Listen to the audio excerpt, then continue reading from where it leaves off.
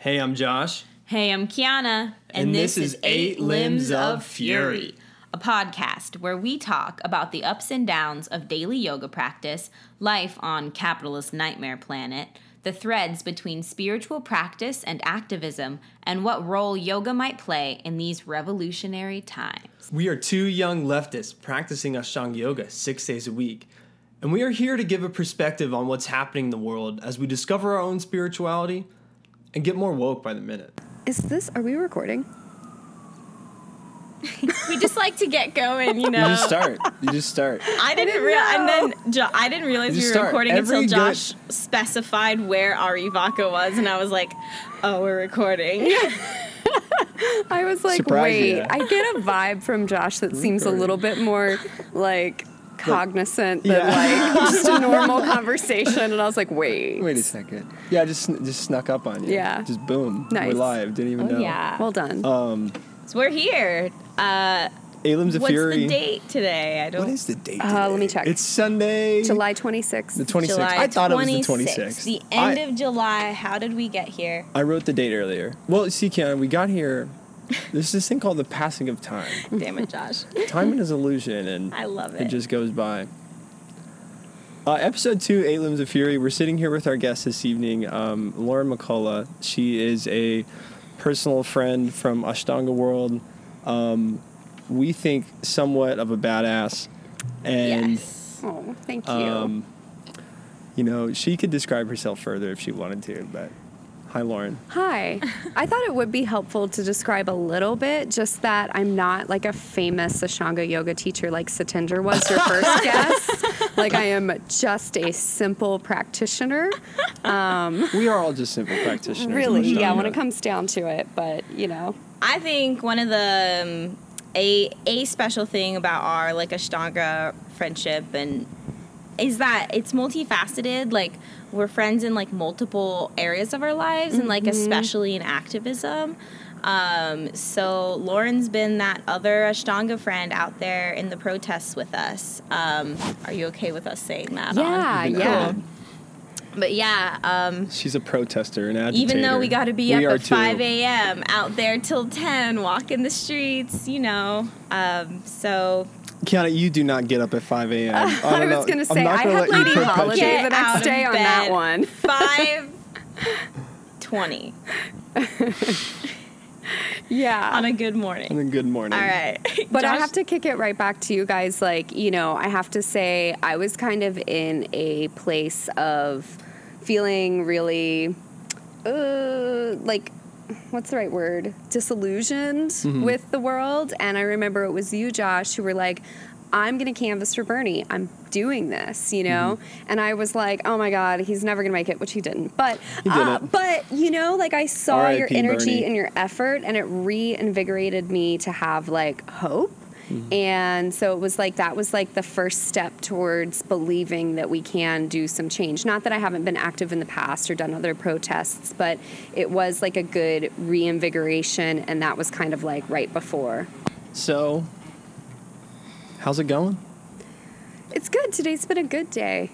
Yeah, much needed kind of like reset day, you know, after like a long week. And we, you know, I worked normal 40 hours a week, and then on top of the stuff been going on, and we had the experience this week, which I think we're going to dissect a little bit today in the podcast of the protest experience, which added it's really, and I mean, I think both of you mentioned that you're excited to have this conversation, as am I, because since that night, like, these topics have kind of been on my mind, so I'm excited to unwind them a little. Let's get to the I think the protests, the discussion about protesting that we're going to have, I think that's going to be our main topic of tonight. So we'll ease into that a little bit later. But yeah, that was definitely like a big part of how my past week has been. And I've definitely just been in my mind every single day lately, thinking about the protest movement, looking to Portland, looking to all these other, to Seattle, New York City, looking at all these cities, and they're major cities, not as larger than Tucson. Tucson definitely has its own vibe here that's unique to it. but just looking at those other cities and really admiring them for what they're doing. But we're gonna talk about the protests later. We're gonna keep it light here for at least a moment. For a moment. Well, if we keep it light, then today I got up and did yoga. Oh, that's nice. I went to a park while it was still under 100 degrees. Wonderful. And saw turtles, so that was lovely. Great. Yeah. I danced around my house for a while, which saw is your always post. just dancing, you know? So it was, that was nice. And then I cooked, and then I chilled out. So it was like a good like flow to the whole Nice. day. Yeah. Nice. Perfect Sunday. And now I'm here with y'all. And now we're it's here like, hanging out. yeah. Kiana, how was your day? Oh, it was awesome. Okay, so I'm on holiday right now for non-Ashtanga people out there. Basically, when someone menstruates, like they take 3 days off of yoga practice because it's said to be like a lower, like the energy in the body's going down and out. So that's the natural way. So to practice, we pull up and in, so that kind of goes against it. Mula Bandha. Oh yeah. Yeah. So no Mula Bandha during that. So I've been on a break, and I had a very nice morning sleeping in. I took a bath, like a nice bath, like with like coconut oil in it and like everything, just a little bit. You know, I just noticed how you said when someone menstruates, trying to make, and I don't know if this was conscientious or not, but making menstruation not like gendered, because not only Yeah. women menstruate. And I just thought about how in Ashtanga we tend to call it Lady Holiday. I've been And trying. I heard that deliberate yeah, switch, Miss can Tiana. we come up with Yes. another name for that? Just like I like holiday. how she called it holiday. That I did just on holiday. You've been listening to a lot of Green Day. Maybe that's have been why. listening to I all was Green thinking Day. of No. Madonna's like Holiday. Wasn't that a song? I think it was. I'm gonna look it up before the You're next That's the one. funny resi- 'cause you're the Madonna resident did old person. Ashtanga. Oh, She Madonna did. Yeah. So maybe she was talking about her holiday. But no, that was conscientious, because doing this doula work, I've realized I have been working on trying to like de-gender biology Yeah. in general. And birth and all yeah. of those processes. Yeah. Yeah, Which is- especially because Which is pretty radical of an idea for a lot of people, and yeah. it's I'll say from personal experience, it's like it's kind of hard to wrap your mind around a little bit, like Yeah. looking at previously gendered roles or sayings or words or whatever, and trying to put and saying it non-gendered, and that's Yeah, it's the interesting. first It's work time every time. I saw period underwear that was like boy short style, and they were like, like more, for people who menstruate who might want a different, and they showed like male looking people, presenting wearing it. I was so confused. I was like, why do we need this? And they're like, for men who menstruate. And I was like, what? And then I was, recognizing like gender non-binary and trans and all of those phases in between, and like, oh, right, of course. But the first time I heard that concept, I was just confused. I wasn't mad, or I was just like, what? I'd say confused too. Yeah. Yeah. Yeah. But then it clicked, and I was like, right. It's the same process of like, I think, with the gender spectrum and people recognizing as non-binary, like I've definitely heard, Gen X and older kind of struggle with the pronouns and concept, because I think they're just trying to, sometimes not all Gen Xers, but they're trying to accommodate the younger generation, but they don't really get it. And it's like, once you break your mind from that binary, it becomes a lot easier to accept and want to participate in it, and it's so freeing. That's exactly what Yeah. I was literally just about to say that. Yeah. It's so freeing. Like breaking away from the binary. I encourage everyone to do some of that work, because it made me realize like, what tendencies do I do just because I identify as a woman? Yeah. What things do I do? How do I present myself just because I've always identified as a woman? And I think there's certain privilege in being cisgender, of course, because I don't understand the experience of someone who isn't, so I won't speak to that. But like, have to acknowledge my privilege so I can do the work. We can all do the work. More terms, like realizing that to call, instead of breastfeeding, calling it chest feeding. Whoa, that's Yeah. radical. Yeah, like So there's always some terms. Question every way you say something, right? That's question the words that are figuring out coming out of our your mouth. habitual patterns and changing them. Right.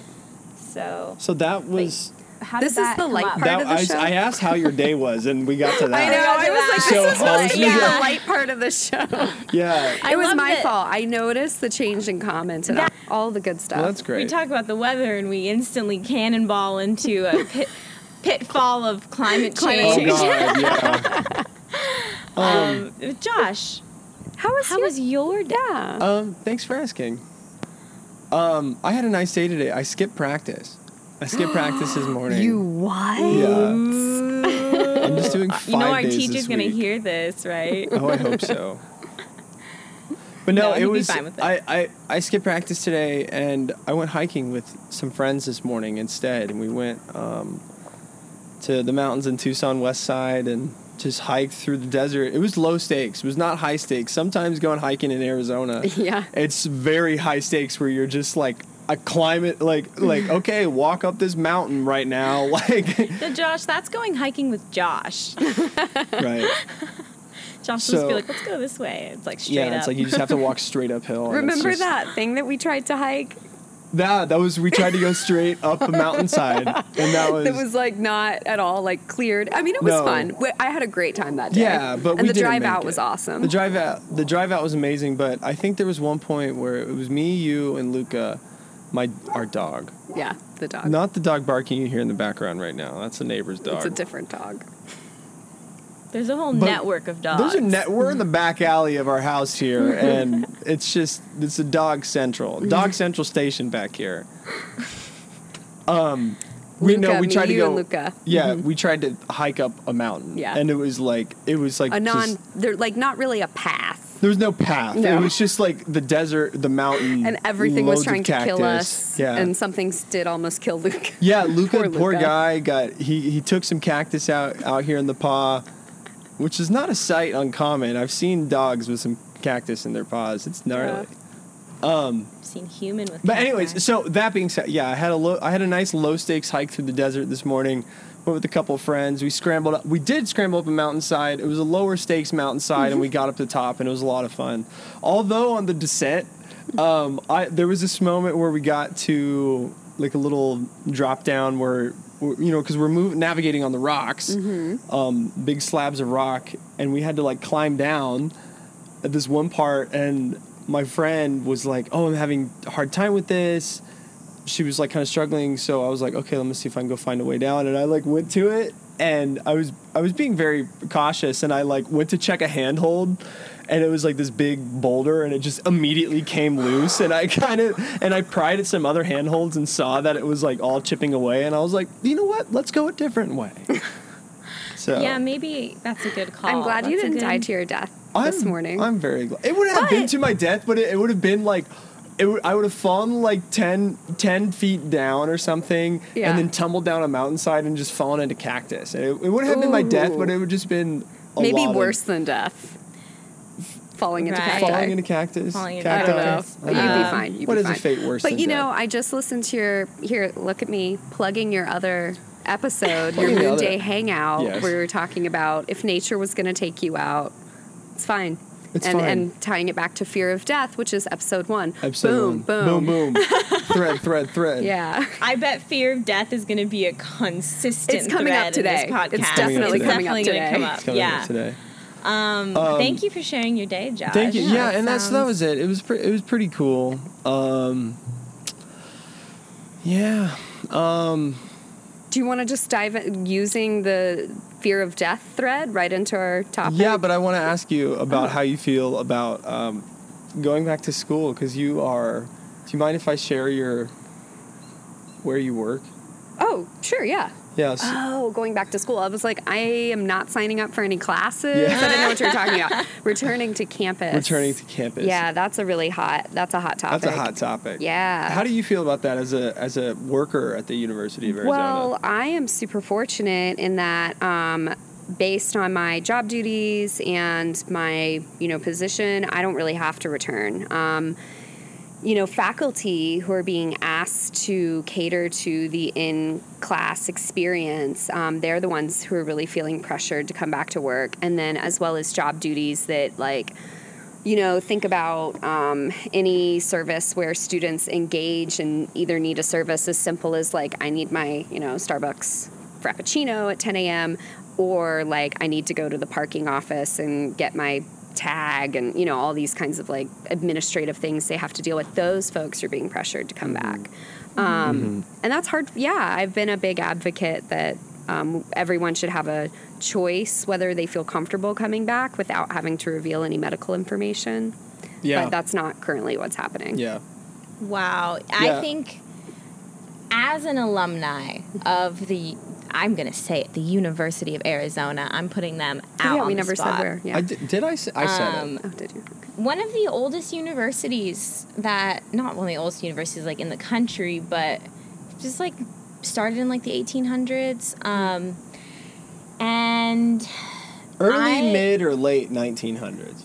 I want to say, like, 1860s. Wow. Mid? 1860s, yeah. I think And maybe. I could be first wrong. college there was the We could College be of wrong. Agriculture and Life Science. We're doing research. Hold on. Really great, like, they've done a lot of research on the Sonoran Desert. And, I mean, just like I appreciate those aspects of being part of that school. But I think the fact that President Robbins chose to have in-person classes and is expecting teachers to cater to that totally portrays, like, the feel of that campus experience, that culture there, that I never felt like I was a part of because it was, like, very much, like, prideful about the look of campus, like, the timelessness of it. And I'm using air quotes right now because, like, I'm like, okay, yeah, like a big patch of grass in the middle of the desert, like, Yeah. is like an icon of the school. And, like, I don't know, I feel like it shows the true colors of like who's actually running that place, because I don't feel like they care about Well, it's a poor business decision. people, Like, poor that's how students. That's Yeah. how universities run in America. That's I how don't they think operate. they care about their teachers' well-being. Negative. No, they're just trying to make money. Yeah, so Big there you go. surprise. Well, it's pretty complicated, and there's actually, I mean, it's fascinating to think, like, how did we get here? Like, this wasn't just COVID. This was, years and years of not funding our state school system anymore. Yeah. From the 2008 time period, the Depression, Arizona... The recession? Recession? I would call now the Okay. depression. That was a recession. We I was are now in I a was depression. in Peace Corps during that time, so I just, like, heard vaguely about it. So, like, I was like whatever that time was when I was, like, chilling in the middle of nowhere, Paraguay. But yeah, that time period, Arizona, like, took out more funding than, like, any other state. Oh, that's nice. For universities. And so, I was talking to, I won't say who, because I don't want to speak for anybody else, but someone who works on campus and has been there for a long time said, when I first came here in the 90s, 75% of our funding was from the state, and Wow. now it's, like, down to 12% Oh or my something. God. So it's really Wow. dramatic, and I don't think people understand how we got there. So now, what people do, and I think if you talk to the administrators, they would say, we very much care about our employees because we don't want them to lose their jobs, because if we're not able to get these students back on campus paying full tuition, we are going to have to do massive layoffs, and we're already doing a furlough and all these things. But then on the other hand, you have, I think, this capitalist trap of the binary options again, which is like, we either come back to school and people save their jobs, but some people will die and get sick. Or, like, we have all these people without health insurance and we're massive layoffs, and it's like there should be some other option. It's just they're not available to us. Where, like, we had state funding. People might argue, the state funding is drying up because of COVID too. Well, look at who we just bailed out. Like, we're bailing out, these corporations and We other just bailed out industries. corporations. not We universities. bailed out, like, Mr. Car Wash or something. Like, did we really? I don't know. Oh. Or, like, just, like, car washes in general, I think. Like, Car big, washes were bailed out. So, Mr. Car Wash, it might not be you. Yeah. But car washes were bailed out. But, like, just all these different industries that we're like jumping in to save, but nobody is jumping in to save higher education, which puts the administrators in kind of this, I mean, it is a catch-22. However, one really positive thing that has come from this time is that a coalition for academic justice at the University of Arizona, or CAHUA, if you're using the J as the Spanish pronunciation, has formed. And they hired an independent, finance person who, like, basically he's he's a MBA and he's a JD, he is like... What's a JD? He's got his law degree. And so he's a lawyer, he has his MBA, and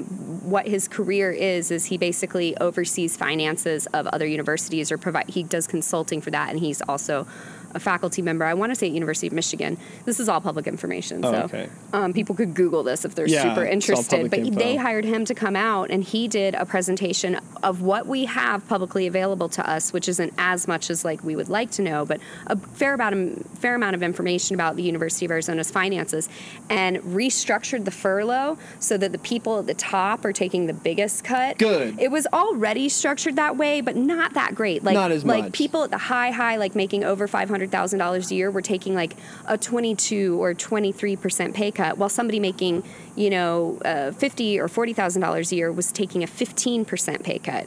15 to 20%, 5% between hundreds of thousands of dollars is not. Also, we have basketball coaches that are still employed, yet we're not going to have a season necessarily. So there's all these. The basketball coach makes 2.3. I thought it was $1.2 million a year. Maybe it is. We really need to fact check before we start talking. But it's a lot of money. This is a podcast where we're going to make some wild claims. We're making wild claims out here. See, that's the thing. I sit here as kind of an angsty recent graduate of that school. Angsty grad of U of A. And so it's easy for me to just sit here and say, they shouldn't be going back, But when I consider all of the, that's people's lives matter the most at the end of the day, right? But I understand how that's a big dilemma. Yeah, it's Except, you know what? Maybe if we agreed about wealthy just taking a cut to their wealth, maybe it wouldn't be such a big dilemma. And if we had health insurance for all, we wouldn't be so... I mean, we don't want people to, lose their jobs, but reality is, we should have safety nets for these crumbling industries, and that safety net's about to run out. So there's, all these things where it's well, we can't lay people off. And, of course, I don't want anybody to lose their job either, but it's that binary option of we either go back. And then also a huge, and this has happened, industry-wide in terms of higher education, we covet those out-of-state California and international students. Those sweet California dollars. California dollars and international dollars. And that's tuition for an international student's $40K. It's insane. I'm trying to not use that word anymore. Try not to use that word insane. Yeah, exactly. Right. And I've been catching myself doing it. So you could keep that part in because I caught myself, because that's what change looks like. Yes. And if I want to clarify why I'm trying to not use that, insane. Because trying to not put stigma on mentally ill. Yeah. Oh my gosh. I say the word crazy a lot. Quick segue. When Kanye came out and did his campaign event the other day, which was recently, there was a big conversation after that where some folks that I know who have experienced mental illness, they were putting out on social media hey, what's bad about you talking about Kanye is about how you're talking about him. Stop describing him like this, because there's loads of people out there. He's suffering from mental illness, clearly, so stop making fun of him for it. And I think that's fucking radical. I think kind of radical love and acceptance, even though arguably Kanye West is being a dumbass, but we still, on the left, I think it's an active stance to be no, we shouldn't make fun of him. We should take him in and re-educate him, or not re-educate, that's fucked up. that has some weird... Take him as he is, and we know he's going to have ups and downs, and he's in the public eye, so his ups and downs are just everyone's business, apparently. You know? Back to I was just saying it was a really big situation where we just I'm what's the right word to, but it's it just means that we're beholden to these, out of town, out of state, out of country dollars, which then are used to subsidize the students who couldn't necessarily afford to come to college, is what they tell you. So we have to cater to them. But again, all of this stems back to just not having enough funding for our universities and opportunities for, our lower resource students. Yeah, right. And faculty and university. Yeah. And broadly, we're suffering from this so much because systemically we've just cut funding to universities and public education broadly for so long, and if university and higher education broadly was free, right, or very low cost, was like it was for generations of American before us, we wouldn't have these problems right now. If we had Medicare for all, it wouldn't be a problem. Right. If people lost their jobs, because then they can still go see a doctor for free for a COVID test. I have insurance now. I've spent the last thanks. Right, that's like an American congratulations. Wow, you get to go to the doctor. You have health Do insurance. you get to go to the dentist Let's too? see. Yeah. I've been without insurance for 6.5 years. Wow. Yeah. Most of all of my young adult life up until right now. But I was. This fucking healthcare in this country. Oh my God, it upset me so much. So the other day, being a new person to health insurance, I was like, I'm going to go find a doctor because I've been experiencing knee pain. Yeah. And so I want to go get that checked out. And I know what some of you are thinking, well, Josh, just go get acupuncture. I've been getting acupuncture. I get acupuncture. I go see the Tweenog guy. You don't have to justify your medical decisions no, but I'm on just this letting podcast. people know. Not on this just letting people podcast. know. Okay. I'm getting acupuncture, okay? But I want to go see an MD just because, whatever. This is Western medicine, I've heard can be beneficial for some things, whatever. And I was clicking through, I had to go to United Healthcare's website and navigate through it, try to find where the list of doctors were. So then I finally found my in-network providers here in Tucson, and there was 700 people on that list, and I was like, how am I supposed to find the right person? Just go to El Rio. And so I was clicking through, and some of I finally found a doctor on there that said it was less than average cost. Ooh. For a visit, and I was like, oh, less than average, great. I won't have to pay an insane amount of money to go see a doctor. I still clicked on, not insane. See? I will still have to pay an exorbitant amount of money. How about that? Better word. Thank you. Great word. See, it's easy to do. Or extra, for Yeah. those that can't flex on that vocabulary. There you go. Okay, whatever. But and so the doctor was, it was still $80 to go see a doctor. And I was like, what the hell is insurance? What is this? This is a money grab scheme from this company. I This is know. made up. This is entirely made up. I feel so bad. My friend was saying that she felt like at her job she had good insurance, they didn't have to pay for it at all. I have to pay $40 a month for the insurance that I have. And then, That's a lot, too. That's a lot of money. But, she doesn't have to pay anything, but their deductible is $2,000. So anytime she goes to a doctor, she has to pay. Now, she gets the insurance discounts. If you were to go to a doctor and pay out of pocket, let's say it's $300 to see them or something.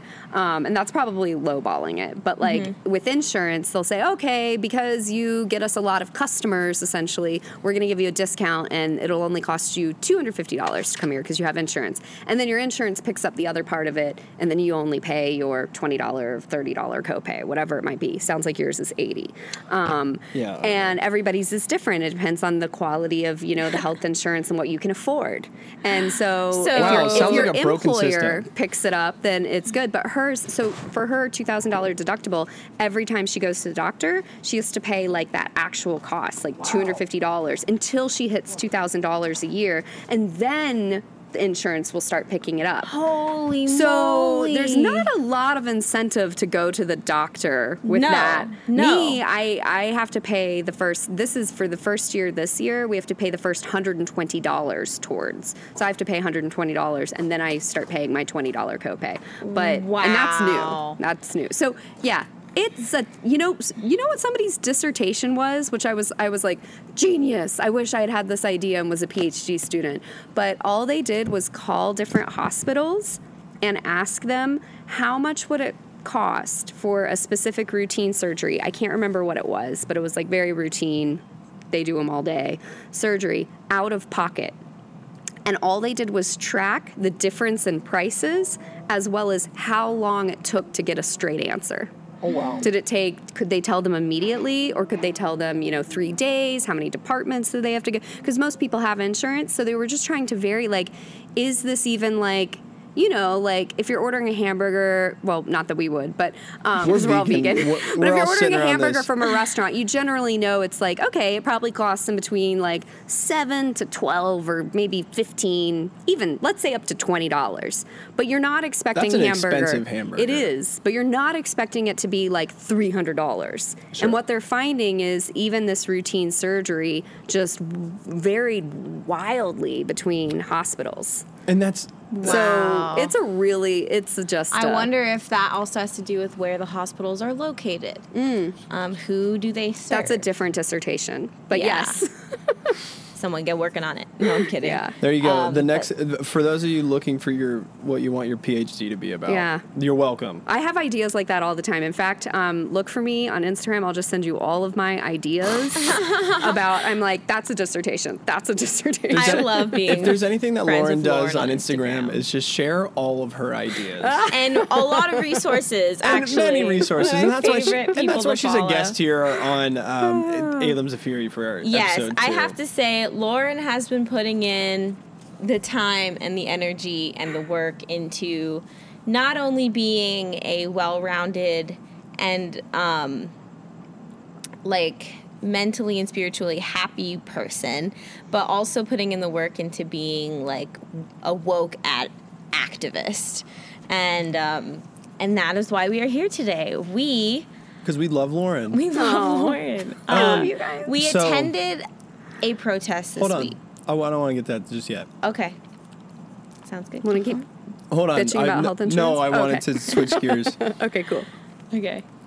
While we still have light, because I have something to show you that I didn't previously inform you about as a reading. So, while we still have the last remnants here. Here, what I am handing to Lauren now is a piece of paper that I got from my grandfather in the mail today. This is to Josh from Dr. MD. No, he's not an MD. I was trying to give his initial. He's a doctor. He has a PhD. From M. Dwayne Mongerson, my grandfather. Parentheses right beside his name. Old white guy, age 82. This is Fox News Grandpa, right? Fox News Grandpa. Well, both. And this is 3 papers stapled together. Subject: comparison of ... Then there's a table. Well, hold on. Sorry. I love that part. President 45. 45. We know who 45 is. We're taking away his power already and just calling him 45. Yep. President 45 and Joe Biden's views. And then it is a table of a side-by-side comparison for 3 pages, equipped with seemingly, maybe upon first glance on some eyes who have never seen actual information before, seemingly like he presents both sides here, my grandfather, but it's a side-by-side comparison of Donald Trump, 45's views and Joe Biden's views. It's fascinating because I just wanted to get your live reaction of it on the it's podcast. It's fascinating because it's been a long time since I've seen a table with bullets that is not in a Word document. So that's my first reaction. It's just like, wow, he probably got a ruler out. He did the work. It's really he got a ruler out. Yeah. Yeah. I mean, and Which I think is like sweet. I appreciate. It's so funny because just looking at one of them, he says law and order guy under 45, and under Joe Biden, defund police. Like, I wish. Yeah. But also, like, is this intending to convince you? I think to convince me. Because law and order and protect history and statues. And, the things that strengthen America's military, like, does your grandfather know you? No, he doesn't. Okay. Well, I mean, he's. I know. We know he knows. each other. He knows like my grandparents would know me. But that's how American grandparent But he culture knows is. you well enough that he felt like he needed to send you this table. Yes, he cares for me. I feel like he sent that to multiple of your family. Oh, he members. definitely okay. sent this to a few family members. Oh, okay. This was distributed widely throughout the family, 100%. What I love about it on there is that, like, Oh no. the stuff that he writes for did you Joe read? Biden. Hold Yeah. on, Lauren, we're gonna have you read some of your Yeah. favorites off here in a moment. But the stuff that he describes as Joe Biden is like, I wish that Joe Biden Yeah. was as hard stance as as my grandfather's describing it. I And wish he was too. and he just, like, for whatever reason, the American conservatives right now think of Joe Biden as this, like, socialist dictator that's trying Yeah. to take away all of the rights. And no, Joe Biden is the softest, most weak spine Democrat that appeals to I private know. interests, Joe just Biden like all the wishes other he was politicians. that cool. You're right. It says wants to abolish the electoral college under Joe Biden, and I'm like, yes, I wish he would do that, but he's But totally not. he's totally not. Yeah, Joe it was- Biden just like, if Joe Biden could read that, I bet he would be like, oh yeah, and like gets himself a pair of like Doc Martens and like he like gets an earring, and he's Right. like, oh, I'm reveling in the progressive culture now. So, Lauren, give us some good ones that have struck you thus far. So I like on under 45 it says wearing a face mask in public is encouraged, but there's an asterisk. I love this one. Yeah, just recently 45 did say that if he was in a tight squeeze and he did have to like be around people, he was like, I mean, I'm the president, so I don't actually have to like basically like. You have to stay away from me. Like, he can control all of his situations. He was like, but if I had to be around people, sure, I'd put a mask on. He did say that. So he wasn't, but the note, asterisk, says, the wearing of the face mask is to the political left as the MAGA hat is to the political right, exclamation point. And that is a take, Grandpa. Yeah. That's a Yeah. take. And you know what? I appreciate that because it gives insight. This document is valuable insight into the modern conservative's mindset, and I appreciate it so much. We were saying, Yeah, Kiana and I were that's saying true. earlier, that it's funny how I admire my grandfather. I really do. I practice ancestral, like, I honor my ancestors on a daily basis in my meditation practice. It's simple offering. I respect them. I honor them. I see that. And so with this document from my grandfather, I highly respect it because I'm like, damn, dude, like you did the work on this. Like this is your view of reality, and you cared so passionately about it to like try to dictate it and pass it on to your grandson. And it's funny that me as his grandson, I'm on the other side of it, like literally on the other opposite end of the spectrum, like pushing for like progressive views. And here on this podcast, broadly, it was why this podcast started.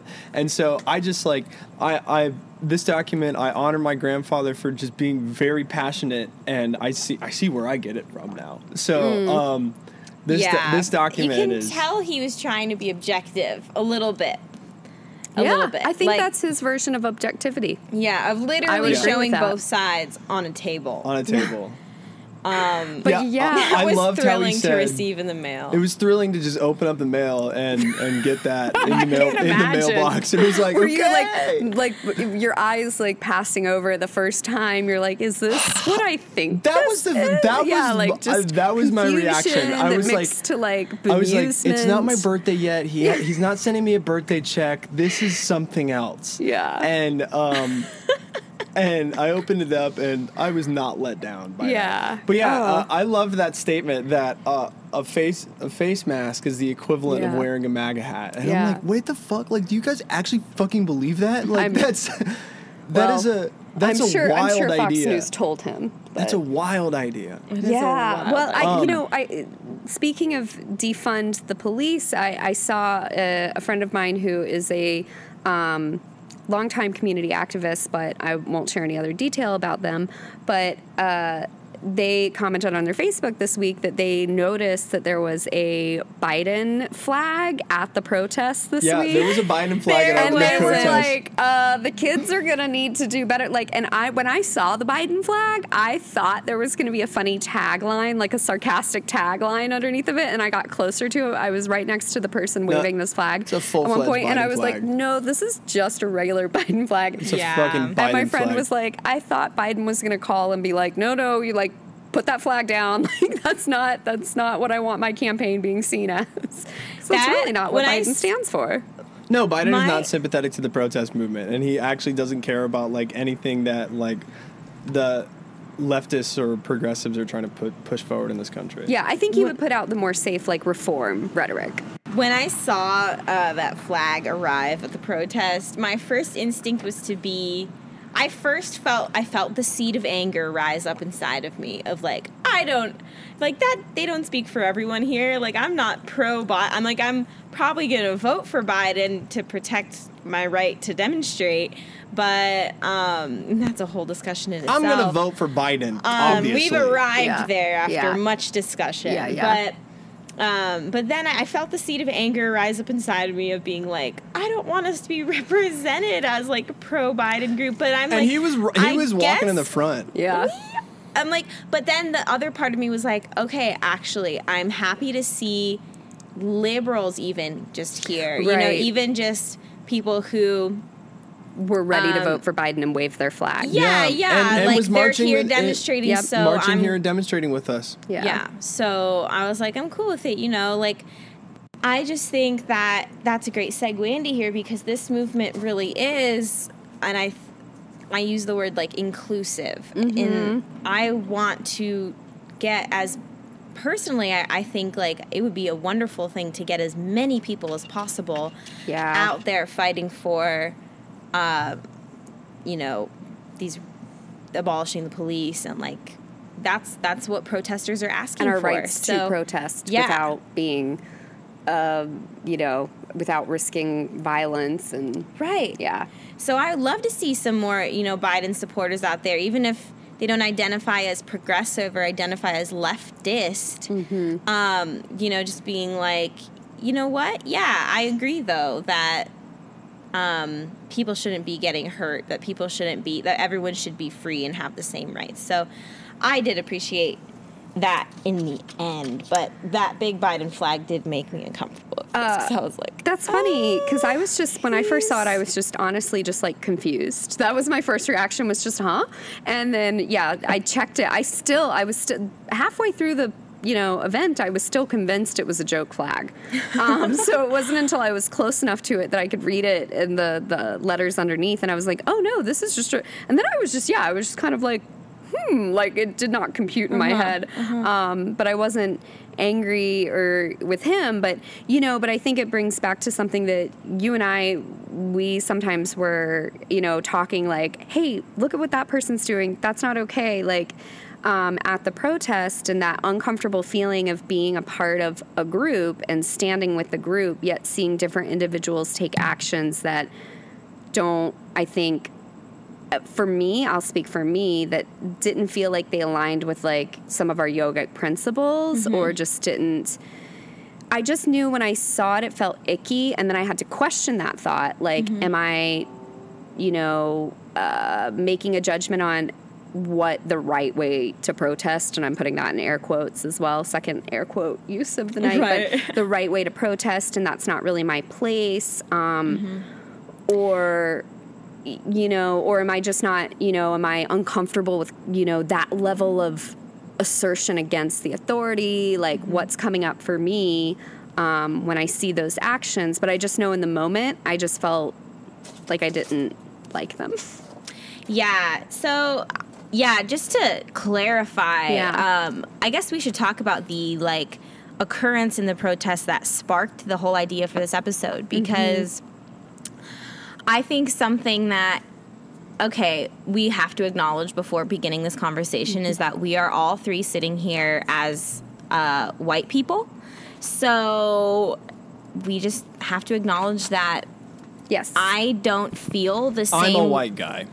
I don't feel the same level of anger that I'm sure the Black and brown communities do here. And in Tucson, I think also the Latinx community, just because I haven't experienced the same violence that they have. And so I think it would be, the term is white centering, right? To take on that anger and like display it in a way that isn't conducive to my actual experience. Right. And I want to be clear, the people who took actions that made me feel uncomfortable the other night were not Black or Indigenous or Latinx people of color. It was other, by just virtue of looking at them, like privileged looking white people. And so I was just kind of like, in certain instances where I was like, well, that doesn't really fit with, what I thought. But there was also, some anger from the organizer that's where I would put into that. Like, I'm not here to tone police or say, and the organizers here in Tucson, if anyone ever listens to this, they're young, they're 19, and I can't imagine what it would be like. Yeah, well, what it would be like for their experience of this, being able to release this anger, they're experiencing their entire experience of this time and the process that they're going through in organizing and the empowerment and all of that. I can't even really speak to that because I'm not that person, and that's just so different. I can just say I wouldn't take those actions, and so what brings up for me... But I do want to say is that there is truth in that statement, and that I think it's important as, like, leftists that we don't always have to... And this is a... Bear with me here. Okay. Guest and listener. Let's unpack it. Is that there doesn't always have to be... We don't always have to be so... We should always be accepting, but we shouldn't always just be, like, so accepting to where we just let people do whatever the fuck they want. Like, things need to go through some sort of, like, process. And I think it's important that, like, ideas for a movement should go through many minds before being announced publicly, especially standing and protesting in front of Tucson police. What we observed in the protests that we went to this week, that inspired this conversation. Because this conversation is us as leftist yoga people taking a part in the movement. As spiritual people, we thought it was important. So I wanted to start by first saying, yes, number one, we are white, and number two, that we are looking at the protest movement through the eyes of daily yoga practitioners and daily spiritual practitioners. And in that same respect, I'll kind of call us... air quote use number 3. Yeah.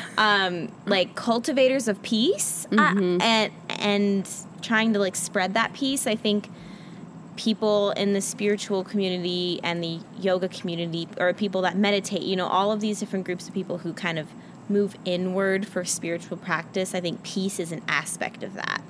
And so at the protests we went to recently, I do have to say, first of all, kudos to the organizers, a group of young people just out there doing the work, or like bringing people together, and I respect the hell out of that. We wanted to talk about some of the more like angsty aspects of the protest that didn't seem as efficient towards the broader movement in action. Yeah, and starting with like small things was just, for me, something I witnessed, not by the organizers. In fact, there was someone who went directly against the instructions of the organizers they said, don't engage with police, even though we eventually did when we were at their headquarters. Oh, we engaged with the cops. Yeah, and the organizers engaged, but they asked us while marching, there's no need to engage with police. And Kiana and I saw this young guy who I've actually seen several times at the co-op. Like, he's one of those like Tucson people that you're like, right. I know who you are.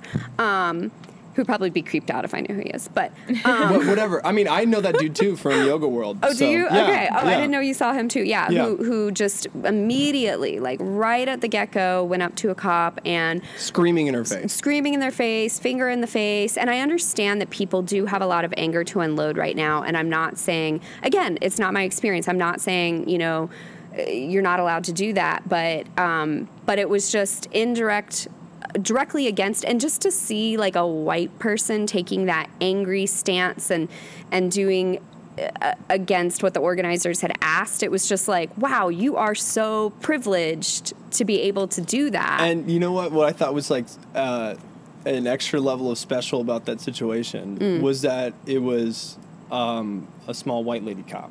Yes. And I was like, dude, you're not being bad right now. Like, you didn't pick out the biggest cop and you were screaming at him. Like, you picked out the small white lady cop. And like, no offense to small white lady cops. I don't, that's probably not, that's very not mighty, probably and very very tough. Yeah, that's like, but that's that white guy shit where it's like, what are you doing? What are you doing? You're being safe. You're flexing on the safest cop here. right IMO. in his mind, or in his, that may not be correct, but He should have not. Just don't, as a general, don't talk to the cops. right. So I think as people who practice yoga, like we go through experiences with like a discerning eye, kind of like a critical eye. Not to say we're being like super critical of everything that always happens around, not judgmental. There's a difference. But I think part of kind of work to do on oneself is like, right, I mentioned it before, looking at like patterns and kind of deciphering which ones are useful and which ones aren't, and what are we trying to do with our patterns, with our small actions. And so when we see something like that, I just want to put this out there, like, we're not being judgmental of, I don't feel judgmental of any of these people because I've been there before. I've screamed at a person before. I've been there, I think we're questioning our actions as like, who do we want to be viewed as a movement? Like, how do we want to be viewed as a movement? Yeah. Do we want to be viewed as like a group of people just like screaming at police? Right. And some might say yes to that. And some might say yes to it. And that's what we're here to talk about right now. No, and I think what we're here to say as approaching this as spiritual practitioners in this movement is that we're here to say, no, that's not what I think we think this should be going on. And that I think that we need to be very deliberate about how we're interacting with police officers and the messages that are coming out of these protest movements. I think it's very valuable. I'll be the first one to say all cops are bastards and fuck the police. But I also want to be so radical that they're bastards because nobody loves them and because they've been abandoned into the system and they've been taken away and they're bastards of the state. Yeah. But they're tools of the state. If they lay down their badge, lay down their gun, and genuinely come join want to join our movement, hear the truth in our words, I will love them and let them in, and I will walk front lines with them. Mm-hmm. And I say that not as a person I'm not sympathetic to cops. Right. I'm not sympathetic to cops. I'm sympathetic to a being of this earth whom I share the experience of being human with. And I love them and respect them, and if they turn in their badge and their gun, I love them still as a human, as a being. I respect them. Yeah. But I will also love them and accept them into our movement. And the message coming out of the protest the other night from these organizers in front of TPD was that they were yelling at him. They were like, "Fuck you! You're fucking less than human. Like, your life doesn't matter. Like it doesn't exist." Words, maybe not exactly verbatim, but those words not verbatim, but that was the rhetoric. They'll never have a place in our community. Yeah. There was something along the lines of, you're never going to be welcome with us. Yeah. And so that was kind of, and I think I want to be so radical that we just let them in if they come in and be like, okay, come on, and cool, the level you're of with anger and bitterness and, that was coming up in the people speaking, I understand. And that's why, I don't want to tone police I think for me, it's not about, I can't control the movement. I can put my ideas forth in the movement. I can be a community member of the movement. We can sit here and have this conversation. We can organize side events and do other things. But what I'm really questioning is how do I want to participate in the movement? Yes. So when I see a group that's organizing events and that's going to be the rhetoric coming from that, do I still stand with them? Mm-hmm. And I was talking to another friend the other night who, I don't think I told you guys this, but after I ended up having to Good, you saved it for the podcast. Yeah, no, it just didn't come up. But your bike had some problems coming back from the protest the other night. So I biked home and I got my car and I drove you home. I got home, took a shower, ate a little something, because I hadn't had dinner. And then I get a text message from another friend who I had asked to let me know when they got home safely. And they were like, my tire just blew out on their bike. And so I went and picked up another biker that night. And so when I had them in the car, I was like, what do you think? And they said, and I like the way they put it, they said, I may not always agree with their tactics, but I will defend them with every last dying breath for their right to express themselves the way they want. Yeah. Yes. And I completely agree with that statement, you know?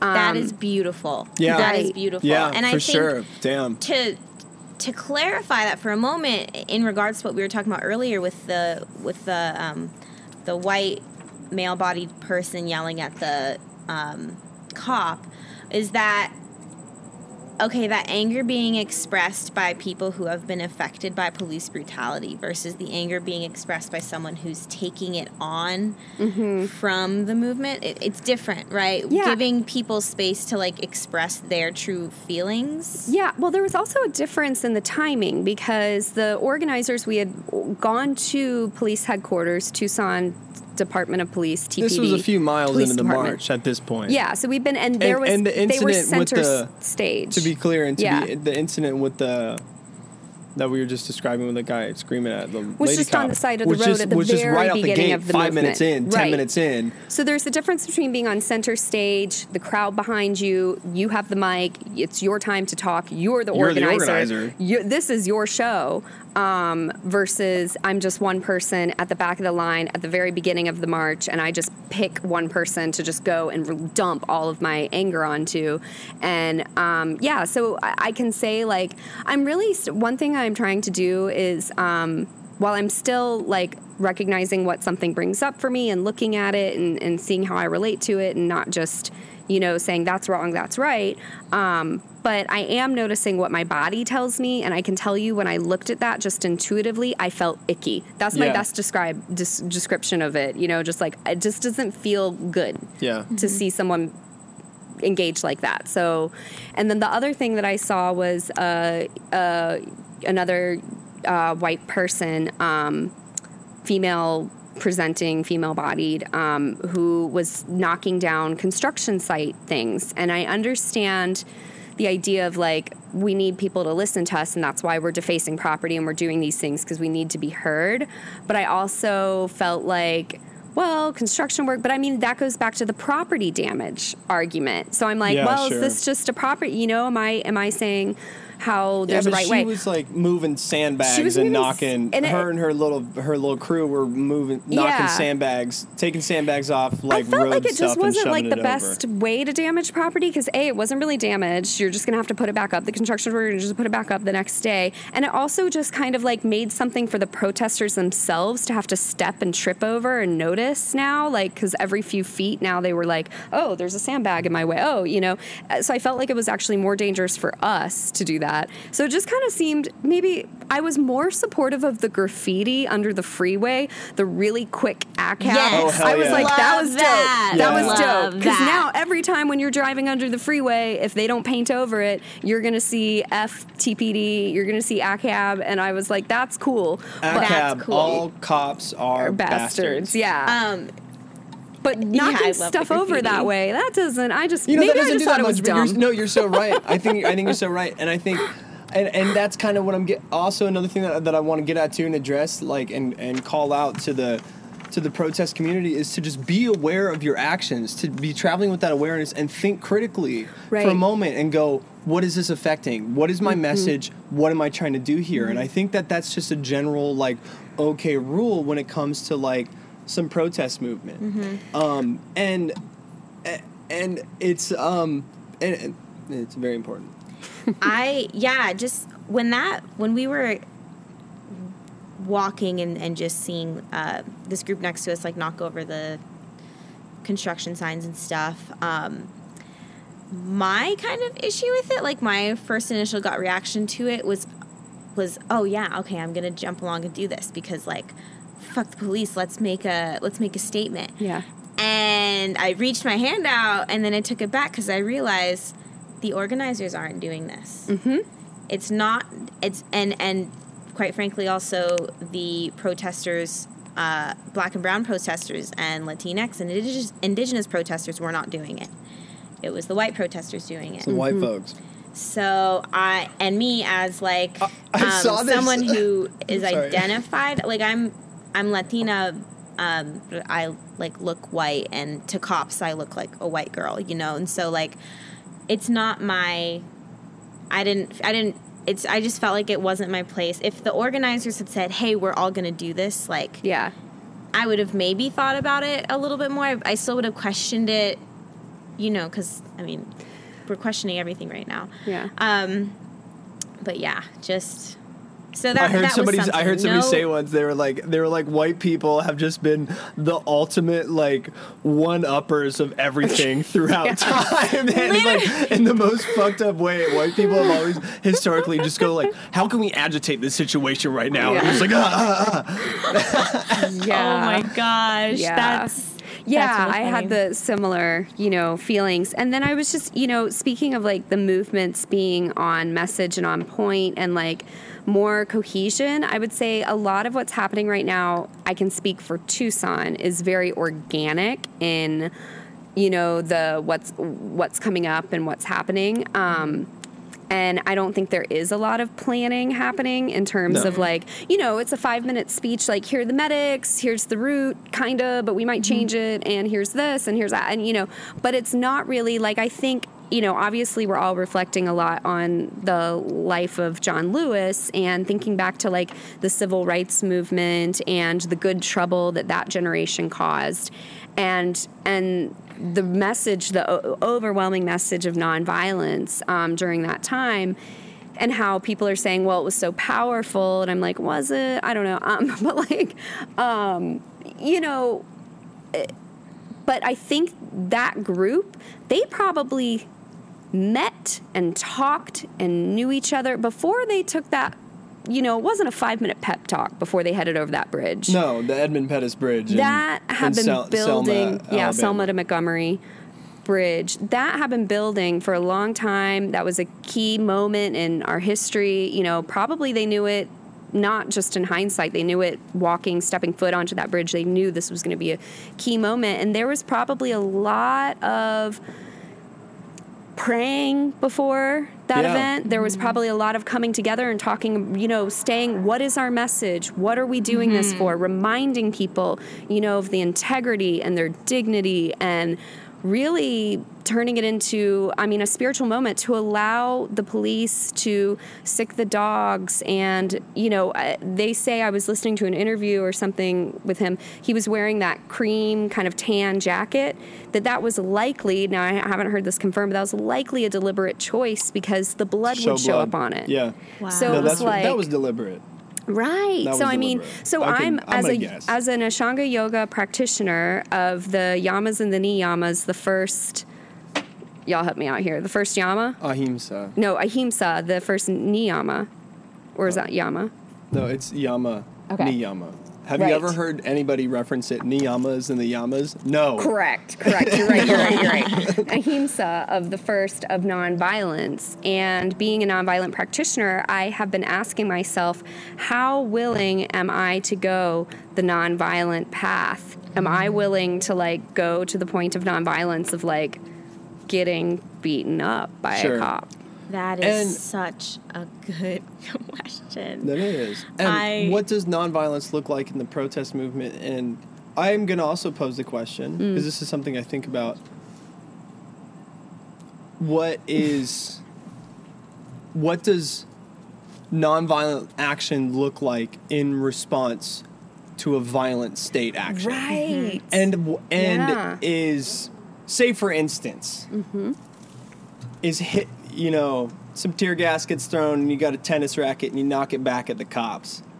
I think that's nonviolent. I think that's defensive. That's defensive. Is that nonviolent? Because you're using the... got out there. You're trying to get it away from you. Got a tennis racket. Yeah, you're just trying to get it away from yourself. Or really anything that you can swing and hit tear Or at gas least away blower. from you. Just a quick tip. Just a quick protest tip. Yeah, all you people out Or a there with leaf good blower. hand-eye coordination. The sports fans, hey, I'm speaking. talking to you. I'm speaking. I'm calling on the yoga people out there that might have a little bit more balance and coordination. We're calling on you to be out there hitting some tear gas away.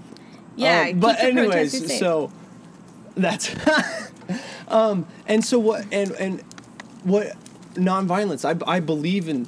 I wholeheartedly walk with ahimsa in my life. Mm-hmm. And I want to make decisions and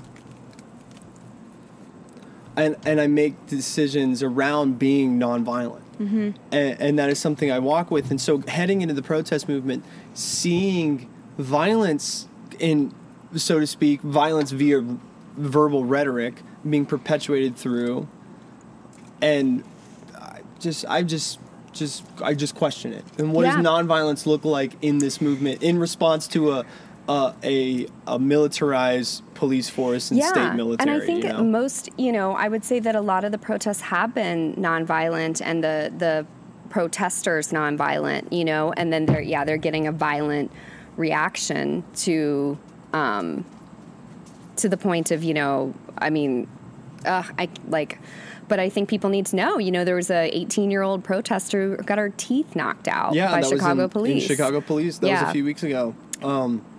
Miracle Boyd. That's her name. Miracle Boyd. Mm-hmm. I mean, people have died in this movement already. There was a protester in Kentucky in the first week or two of the George Floyd protest was shot and killed, and they didn't know for a while, but it was a National Guardsman that pulled the trigger and shot this man. Mm-hmm. And so that's an example of the state, our government, the military, deployed within the U.S. military, within the bounds of the United States, of shooting and killing a citizen. And that is insane. Mm-hmm. And I just want to mark that at this moment. It's not insane. You can edit it out. No, this is good. Live catch. What is it? What would it be? Give me a word. See, I know. This That's is Lauren. preposterous. Preposterous. That doesn't quite describe how I feel. This is not just preposterous, Kiana. I think it was a good first. What's a stab? I don't know why that was the first Stab word that popped in. Thank you for calling me out. Ridiculous? Not ridiculous. I would historical, noteworthy.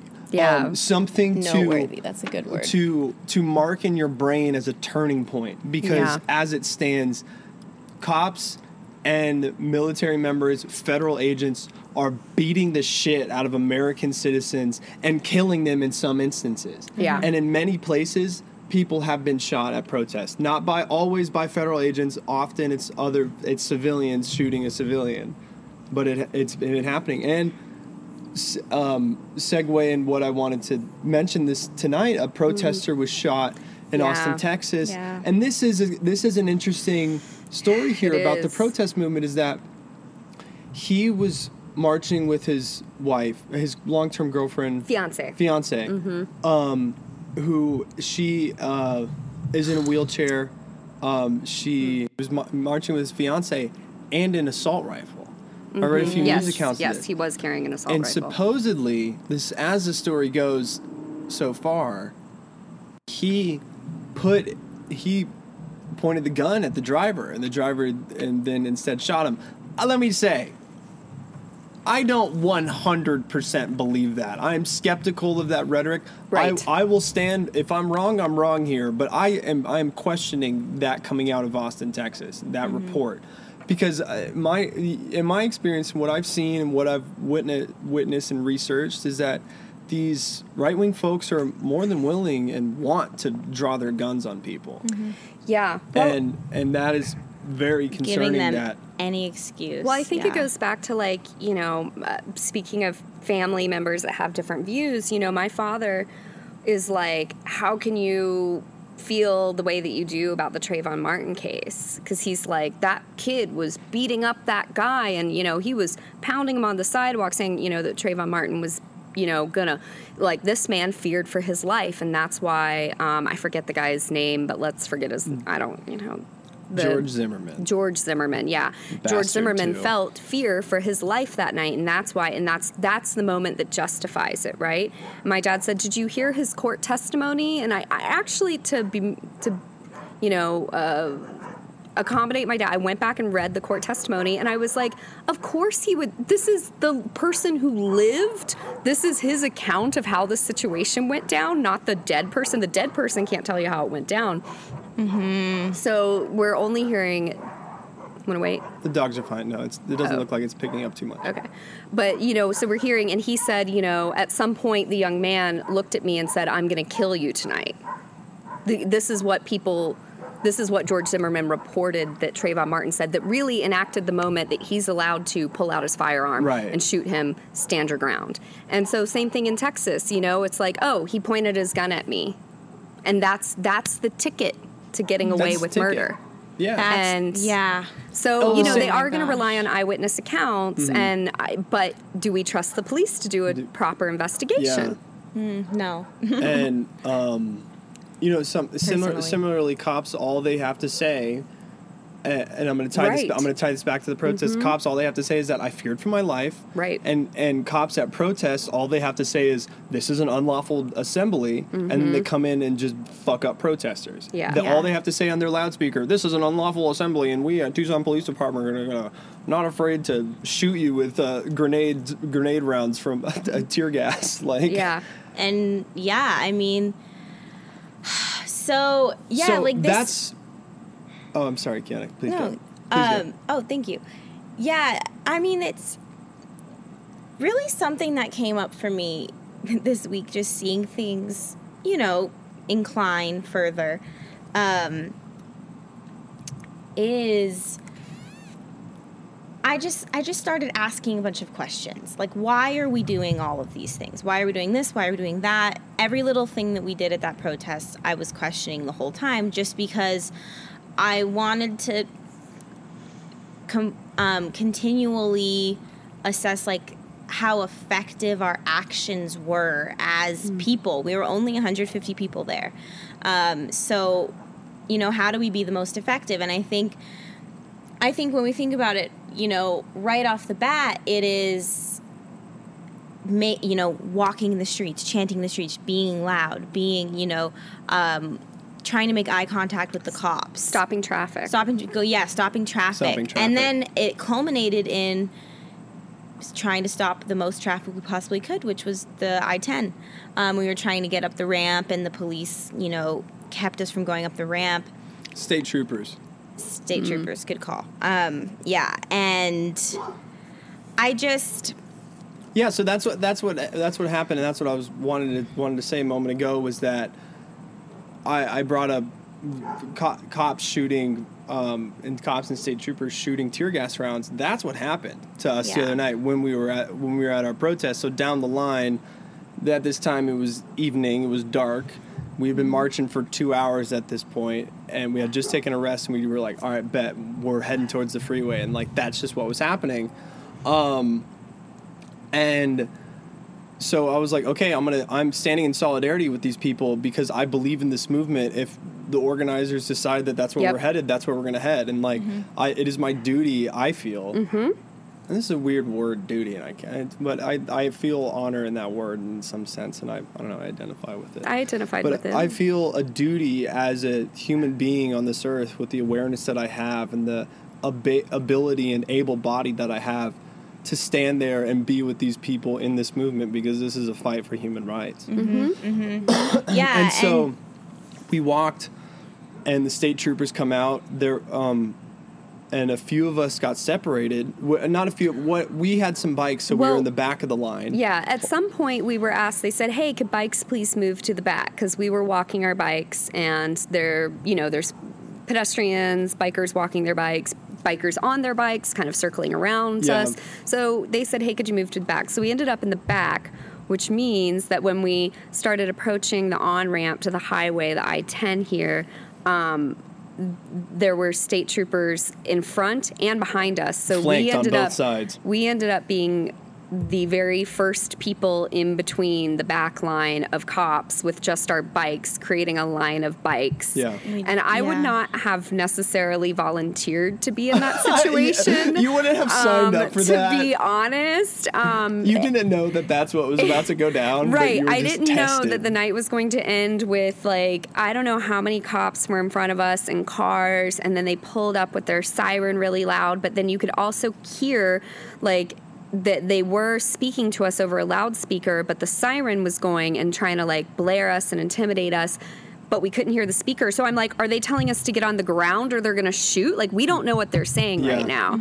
And I think for me, like, linking it back to your last episode, a lot of fear came up for me. Yeah. Oh, certainly. That was a lot of fear. I think everybody that has been at a protest and has been on the line with cops has experienced fear. And I've watched the videos, and this is, you know, one of my reflections on that experience was I've watched videos of, you know, I mean, I've seen people, walk up to cops with their hands up and get on their knees in front of these, you know, riot gears.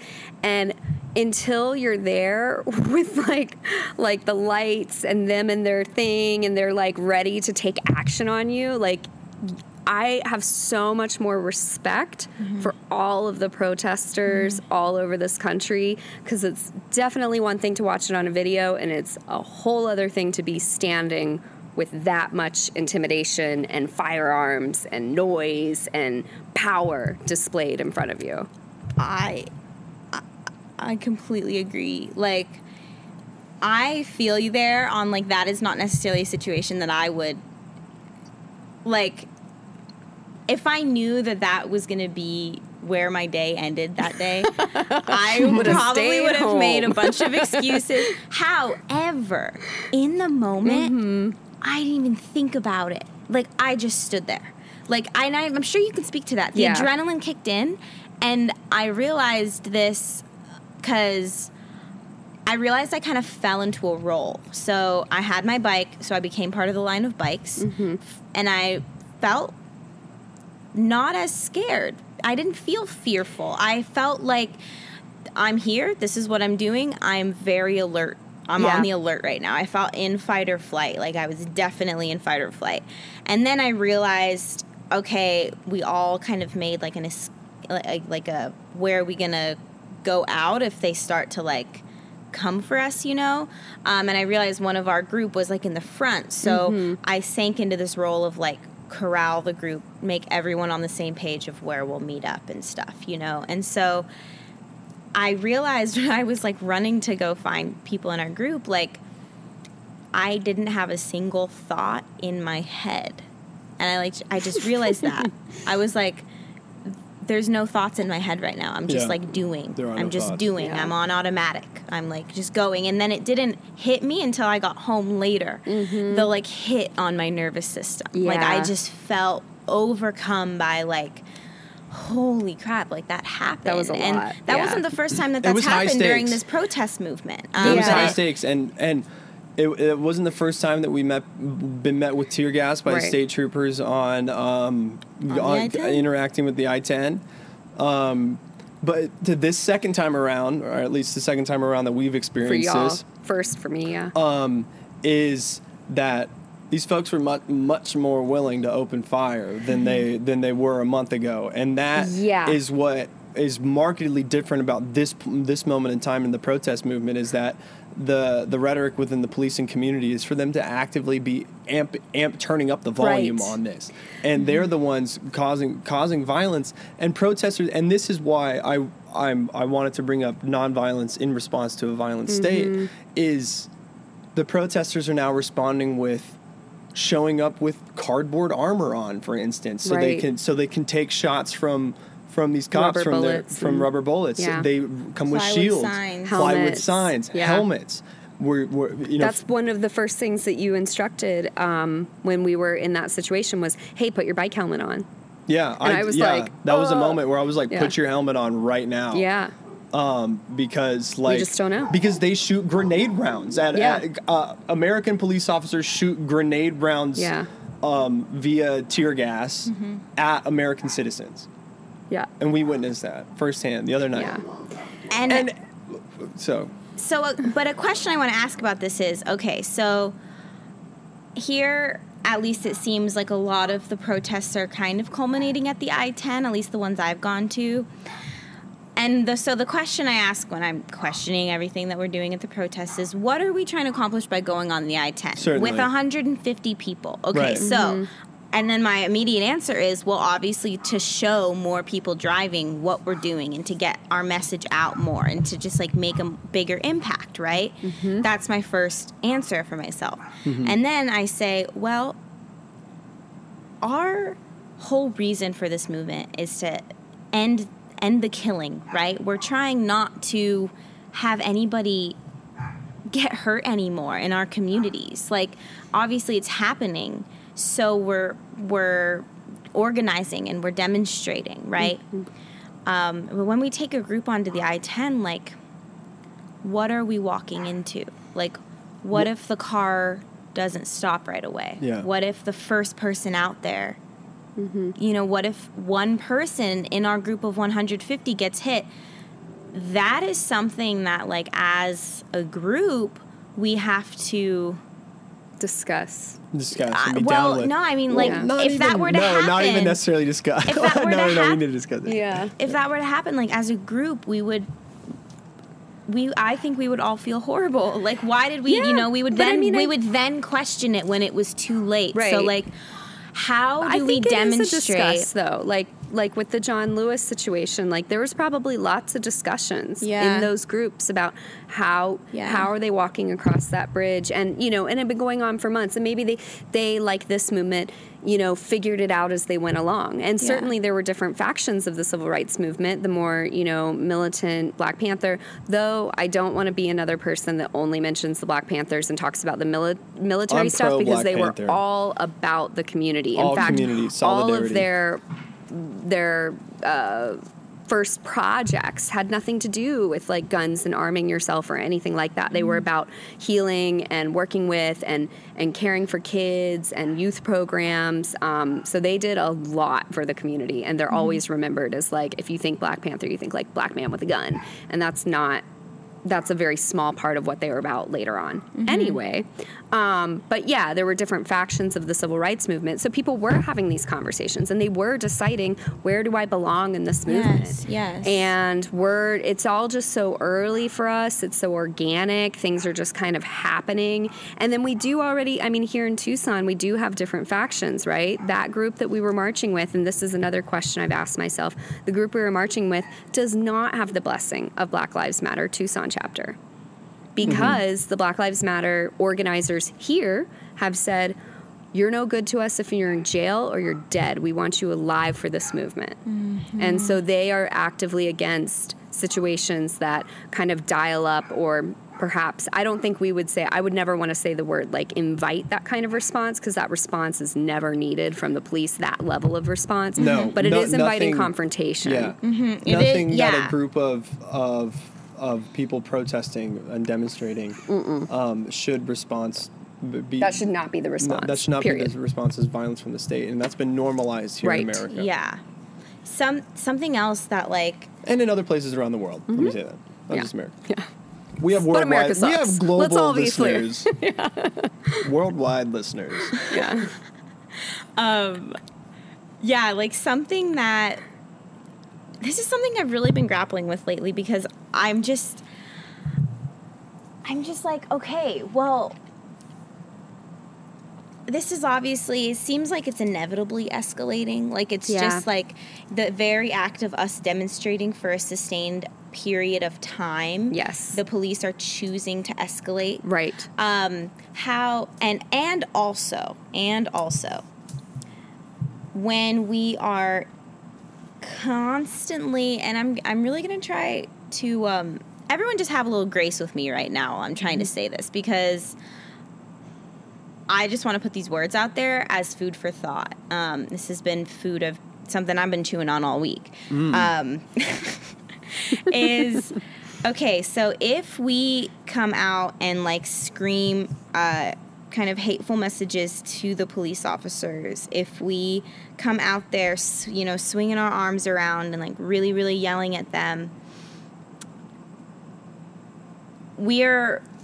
how do we appear when we're doing that? We appear passionate. We appear angry. We appear, we're having some sort of physical reaction to what is happening. And so that does not necessarily like scream peace, right? And I think there's also a lot of people out there that are saying, well, peaceful protesting doesn't get us that far. And I agree with that. I definitely agree with that.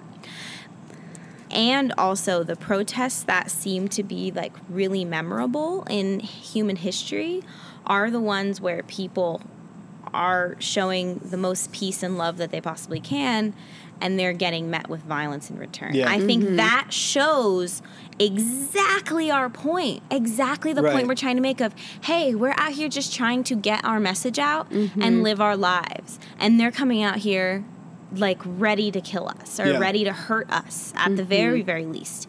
No, ready to kill us because people are already dying.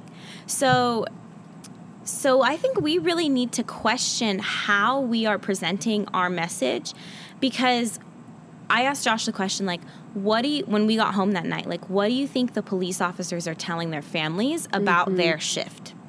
Yeah. They're saying, that they got yelled at by the community here, that they will never be a part of the community, that they will never be accepted. You think they talk to their families?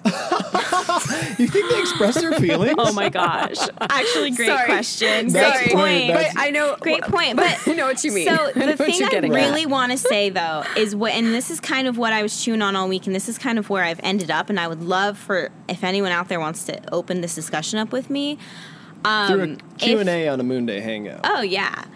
So if we are going out there with anger and hatred and...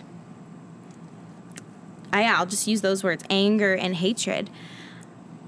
Here's the take. I think we're playing right into the same game of the patriarchy.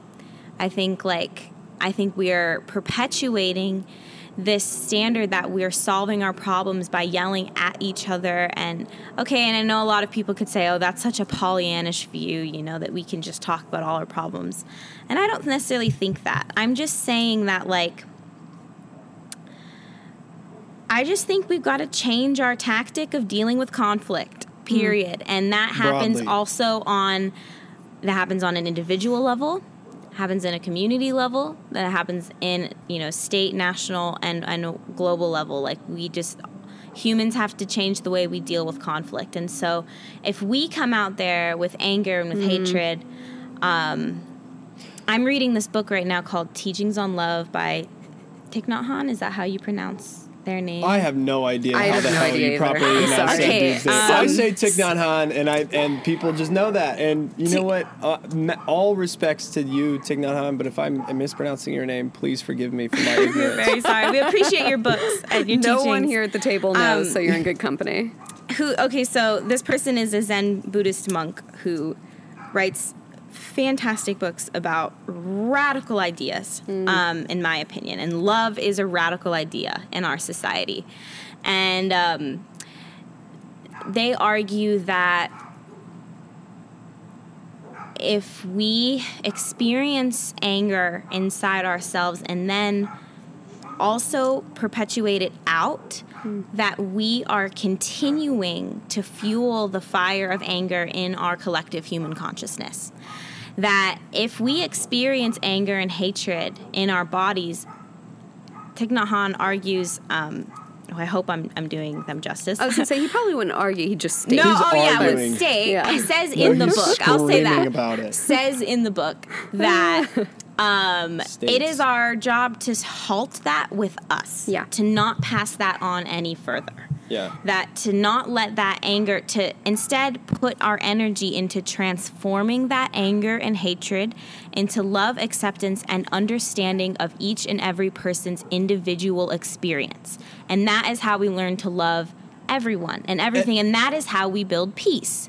And so that is what they would say about that. Yeah. And that's where I'm coming at from. I'm talking about that radical acceptance of cops that want to turn in their badges. I'm still going to call them a bastard while they're in their uniform. I'm not going to stop saying all cops are bastards. Right. But if they come into our movement, I will love them and I will respect them. And broadly to this conversation, I think what you just asked is, or what you just put out there is, I think, a call to spiritual people of this world to show up to the movements that are happening around them locally, definitely. and I think that is where 8 Limbs of Fury comes from, is that we are looking at this movement as peaceful beings, as people that want to exist in happiness and peace on this earth with all creatures, all beings, everybody, even the bastard cops and the oilmen. If they stop, I'll love them.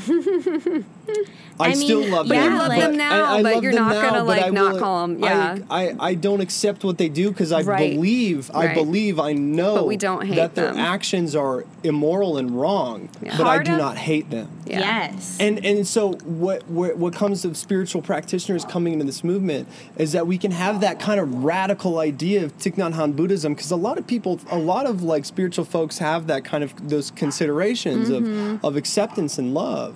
And so I think it's so important for us now to stand up in this movement as yoga practitioners, as meditation practitioners, as whatever, Peaceful, Christian, Islamic, Buddhist, whatever you are, step into this movement, because your voice of peace and acceptance is needed here. And I mean, God, who was Jesus Christ other than a person that like helped like gave voices to people that were with the poor and underserved and stood with the poor. Yeah, and Gandhi and other great, lots of greats throughout history. Yeah, lots of greats throughout history. But no, I say Jesus Christ just as like a broad cultural reference to Americans, and I think around the world, and because he did literally preach a message of peace. So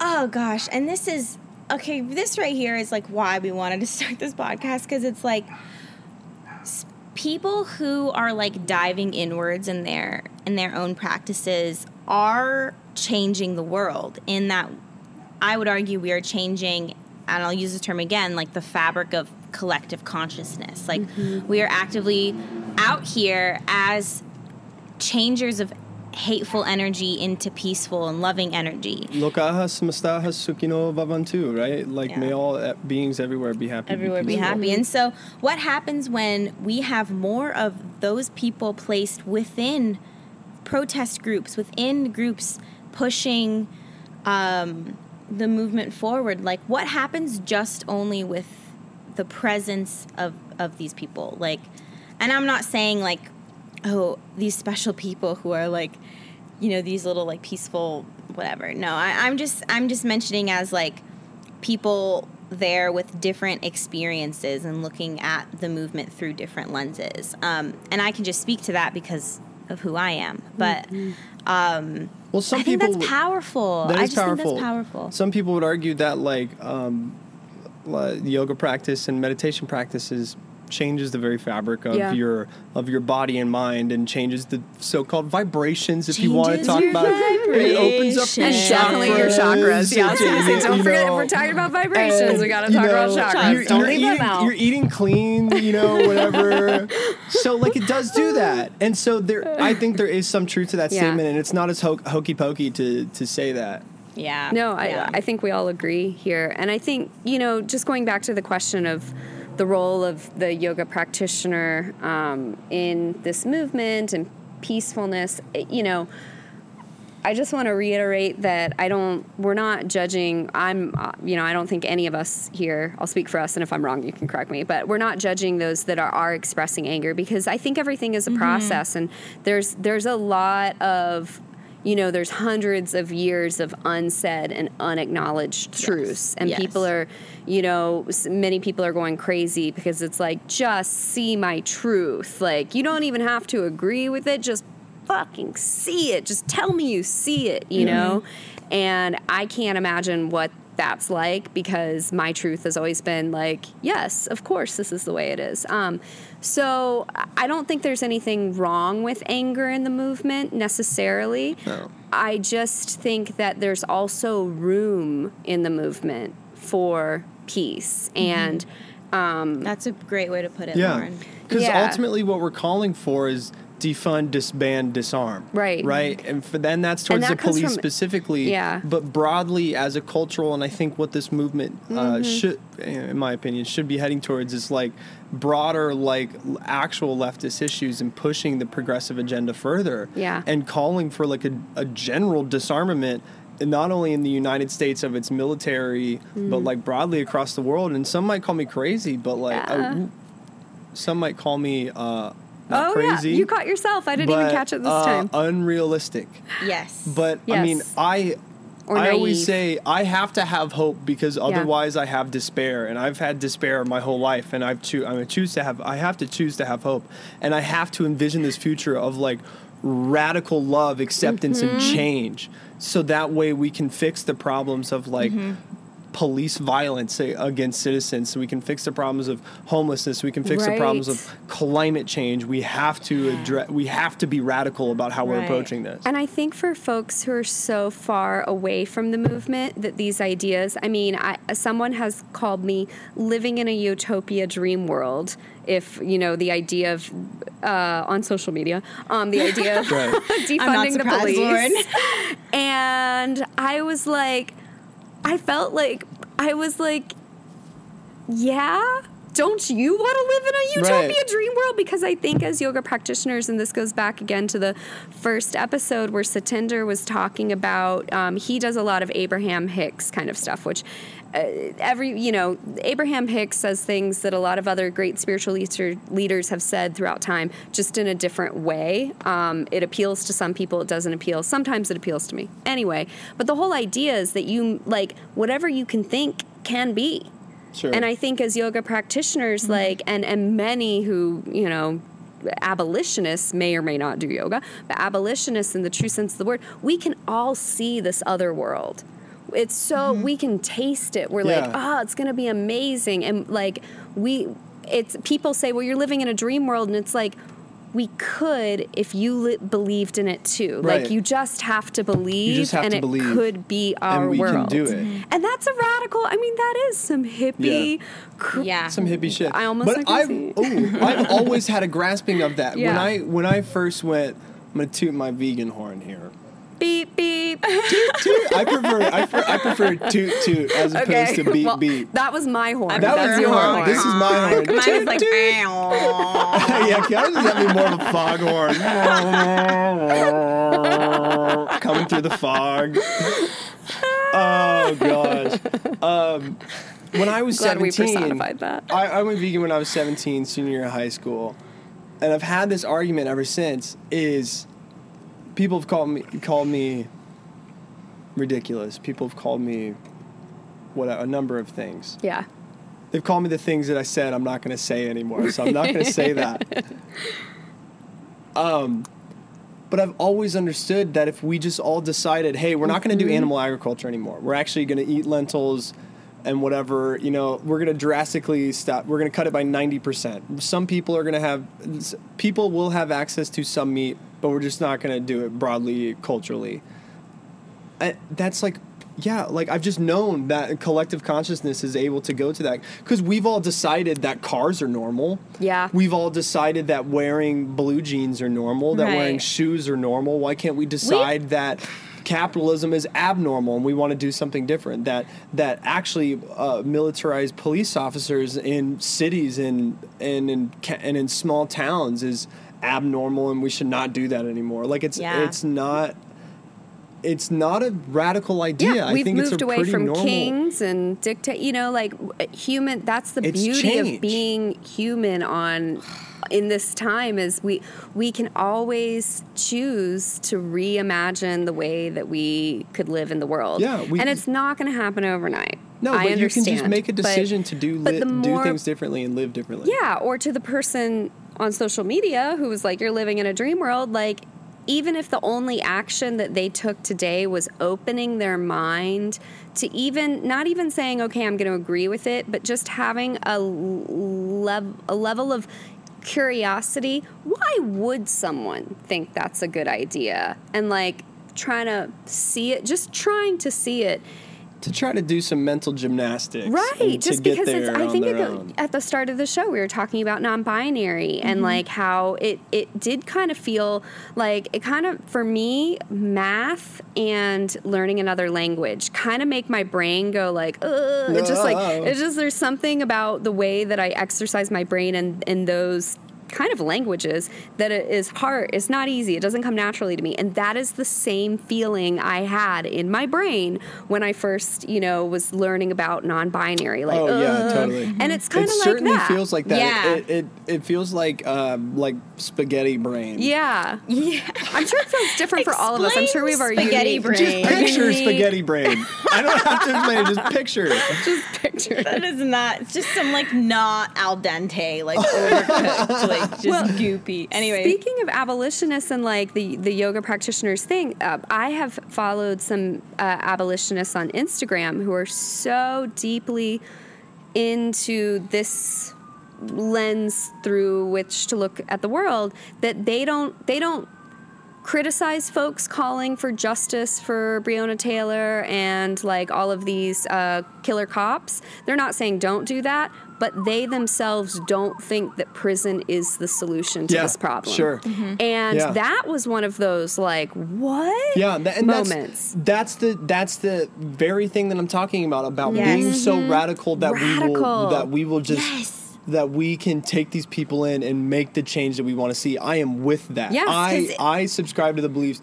I would like to call myself an abolitionist. Yeah. I believe in that, and I'm going to echo the words of I'm not going to verbatim echo the words, but Sean King is a great activist organizer. He's known on the national level.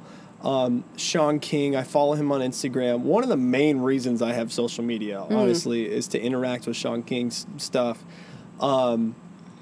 And he has just been such an influence on educating so many people about things that are going on. I don't know where I was going with that. I'm going to just plug, just because if listeners are listening and they may have heard about the one little, like I still think Sean King puts out a lot of great media and I still follow him and appreciate his work. But there was some finances and raising monies for different causes that was questioned. Nah, fuck that. That all wasn't true. No, that's was all. It not? That's okay, fake internet news shit. Okay, cool. I'm glad. I'm glad to know that. But Sean King isn't. I was like, I just don't want listeners calling in and being like, well, they don't. I don't know. They can't call you. Listener, Be like, listener, you can DM us on Instagram. DM on Instagram. We'll Exactly. Yeah.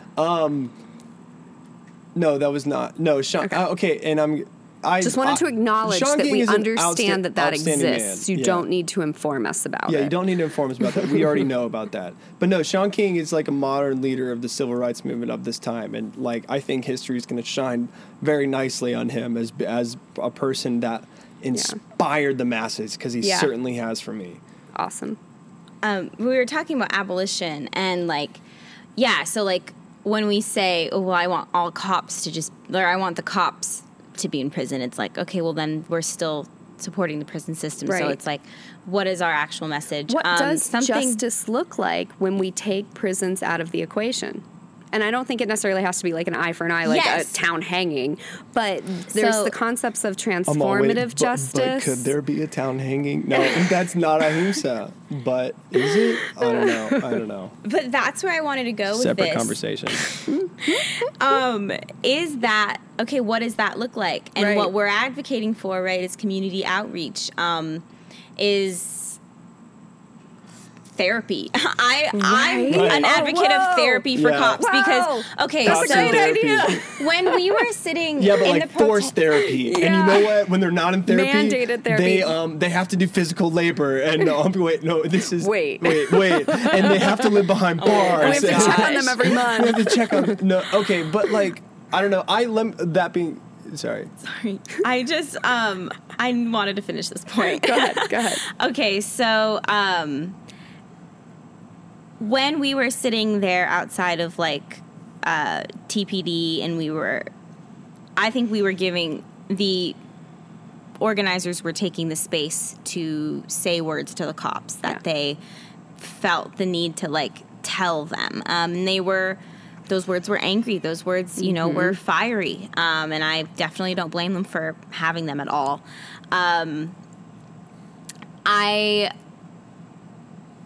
I walked away from that asking myself, well, what makes a cop a cop? And I think what came up to my mind, and I think what I've read a lot of online is there's this like kind of bully complex. Like what I remember reading something earlier in my life while I was in school about like what makes a bully, like what makes a bully, and it's usually some sort of social rejection, like some sort of like I wouldn't call it an inability, but like a an unease with like making friends, like not having an easy time being accepted into the, the groups and whatnot. And so then there's like a power structure there that they're trying to reach for power, and then they become kind of a bully to try and exercise power over and then the they people get this who they can't be with. Tight-knit group that they solidify themselves with. Mm-hmm. I mean, I think we've heard the comparison of like cops are kind of acting like a gang right now. Mm-hmm. They're supporting one another to the point of, remember that terrible footage of the old man who was knocked down, when they Where was that? That was in... I want to say New York or New Jersey. It was New York. It was in Buffalo. Buffalo, New You're York. right. You're right. Buffalo, An New old York. man happened like late June. And when they had the court proceedings for, I think, charges were filed on one or two of the officers, not the other, 20 some that walked past. But they said, in their defense, I guess apparently their defense was that they're acting like in war. In war, when an army is walking by and there's a man down or somebody's hurt, that there's a special medic team just for them, so you do not stop for any reason. You keep, whatever your commander has told you. But this isn't a war. Exactly. That's what Exactly. So it goes to that soldier mentality that they're fighting us, like that we're the enemy. That they're fighting us. Yes, and that they're that not a part of our community, but they're against our it. community. So when they had that court case, all these officers showed up and were supporting them and clapping and cheering as they came out of the courthouse on that day. And I mean, that's some support. You push down an old man and your community is still behind you. Yeah. Mm-hmm. And that is, I think, like a gang level. So I was thinking, shit. we help, all kinds of people get out of gangs in a reform program or system. Mm-hmm. Like, I feel like, I know this is like a level of, again, that radical love and sympathy, but it's like, could we have organizations that help transition cops, just like we do for neo-Nazis and stuff? Like, there are groups up in like Portland and Seattle area, Northwest, I know of particularly, that are doing organizations to get neo-Nazis help. Help them transition, that, and that's hard. And I think maybe if we really want to see cops put down their badges, we need to give them a bridge to the community and the love, and and it's crazy though. It's there's a crazy room idea. for that anger, and also to question ourselves as saying, all right, when can we also tell them we're ready to receive you as your community, if you're willing to put down the badge and leave the job? Yeah. I don't know, people. What if we, respond. yeah. Would you be okay? Like, are you willing to do that? Because that's a question. That's crazy. Like, what if, like, I mean, this is like, that's taking the idea like even further. Like, would we start GoFundMes to like pay their mortgage payments while they found a new job? Or no, like, ideally we would just burn down the whole system of banking and replace that shit, because that is also a crime. But in the meantime, I don't know. Yeah. Like, it's crazy thoughts, but I think, there's something there. And also, I would love, like, and I was talking with this friend of mine who is affiliated with Black Lives Matter locally, and she was saying that, she doesn't want to go down to these protests because she's a mom, and even though it's like Portland mom's the opposite, but, she is a person of color, and she's just like, I'm trying to, I'm not trying to get arrested. I need to like get my kids up in the morning and feed them and, do my thing. And so she's not comfortable participating in a movement like that. And she said, I don't understand why we also can't like have more events that are like sitting in the park and meditating for like 30 minutes on peace and love. Like, she's like, that's the type of event that I want to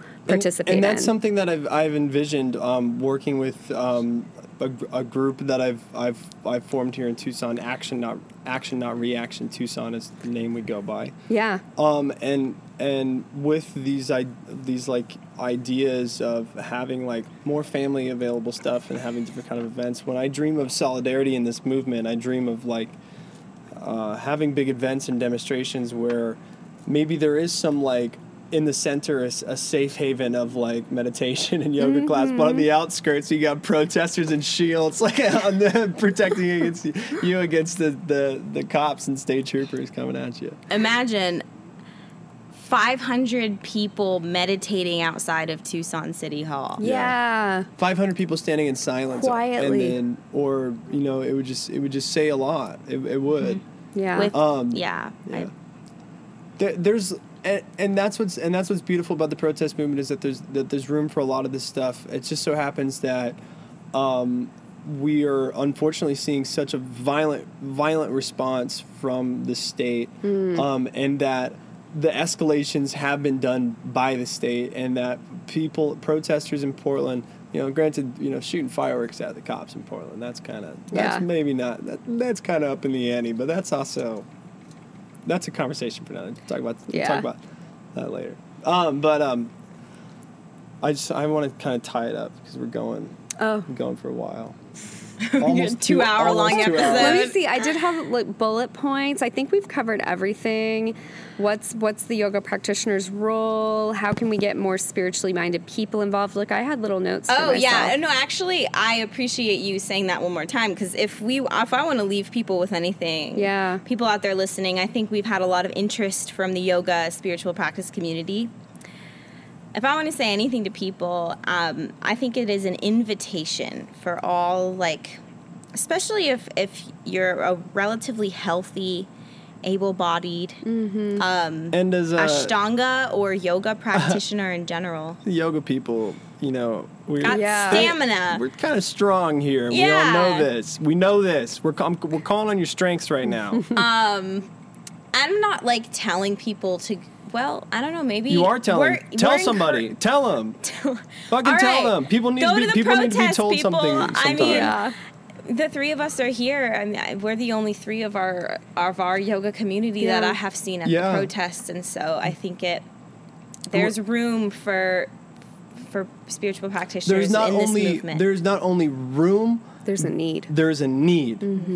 There's a 100% need for people that are have these ideals in their brains or whatever to show up for these movements and be bodies in this movements and be voices in this movements, more than just calling into your city council, more than just voting, but actually showing up and being there. But please do those things too. But please do those things too. We're not saying and not to also do keep yourself safe and also buddy up and like go home to your family at the end of the night and I wanted to also say, like, if people are also inspired about, you know, while I'm not seeing that peace and radical love messaging, it's not necessarily to go, you know, Josh here in Tucson has started a group with, a small group of people. So they have a group working on it.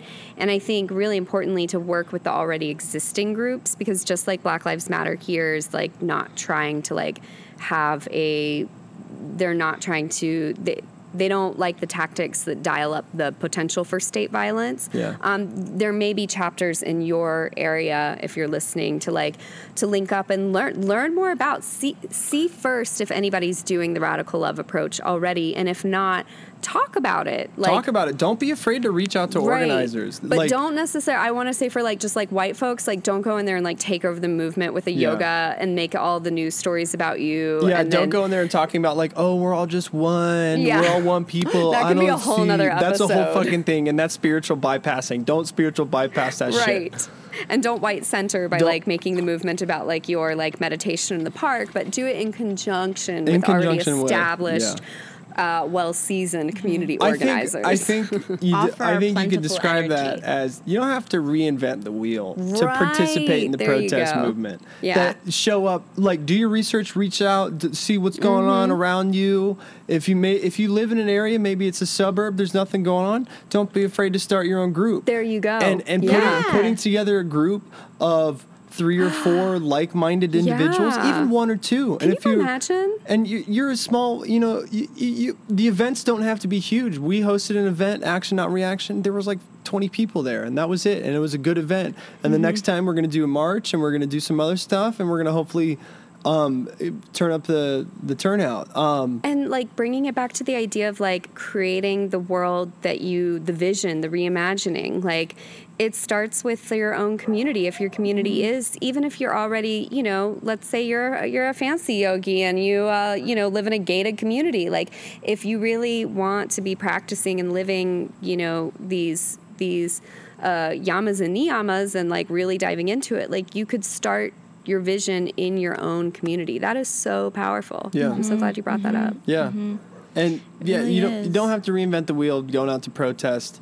But there is room for new ideas. This protest wheel is accepting of ideas. Yeah. And you can put yours into it and there's room for it. And that's what we're calling on you. That's what we're telling you to do, is to show up. Put your ideas out there. Put your brain out there. Put your labor out there. Put your body out there. Because it doesn't compute to be a yoga practitioner and spiritual studier and not be there for me. In my opinion. Right. In your opinion. I Yeah. think in Aitlin's of Fury's opinion, I would say. Yeah. Can I And speak my for you on that? interpretation Yeah. of these principles, it's that duty. It's that sense of duty. That moral split-second decision when we were asked to be the line of bikes. I mean, it was like it was just intuitive. It was like I didn't ask for this, but yeah, here we are. Just that Moving to the back. We're standing in the back. doing it. Well, wonderful. So, Wow. Kiana, do you want to? What are your thoughts here? Oh, I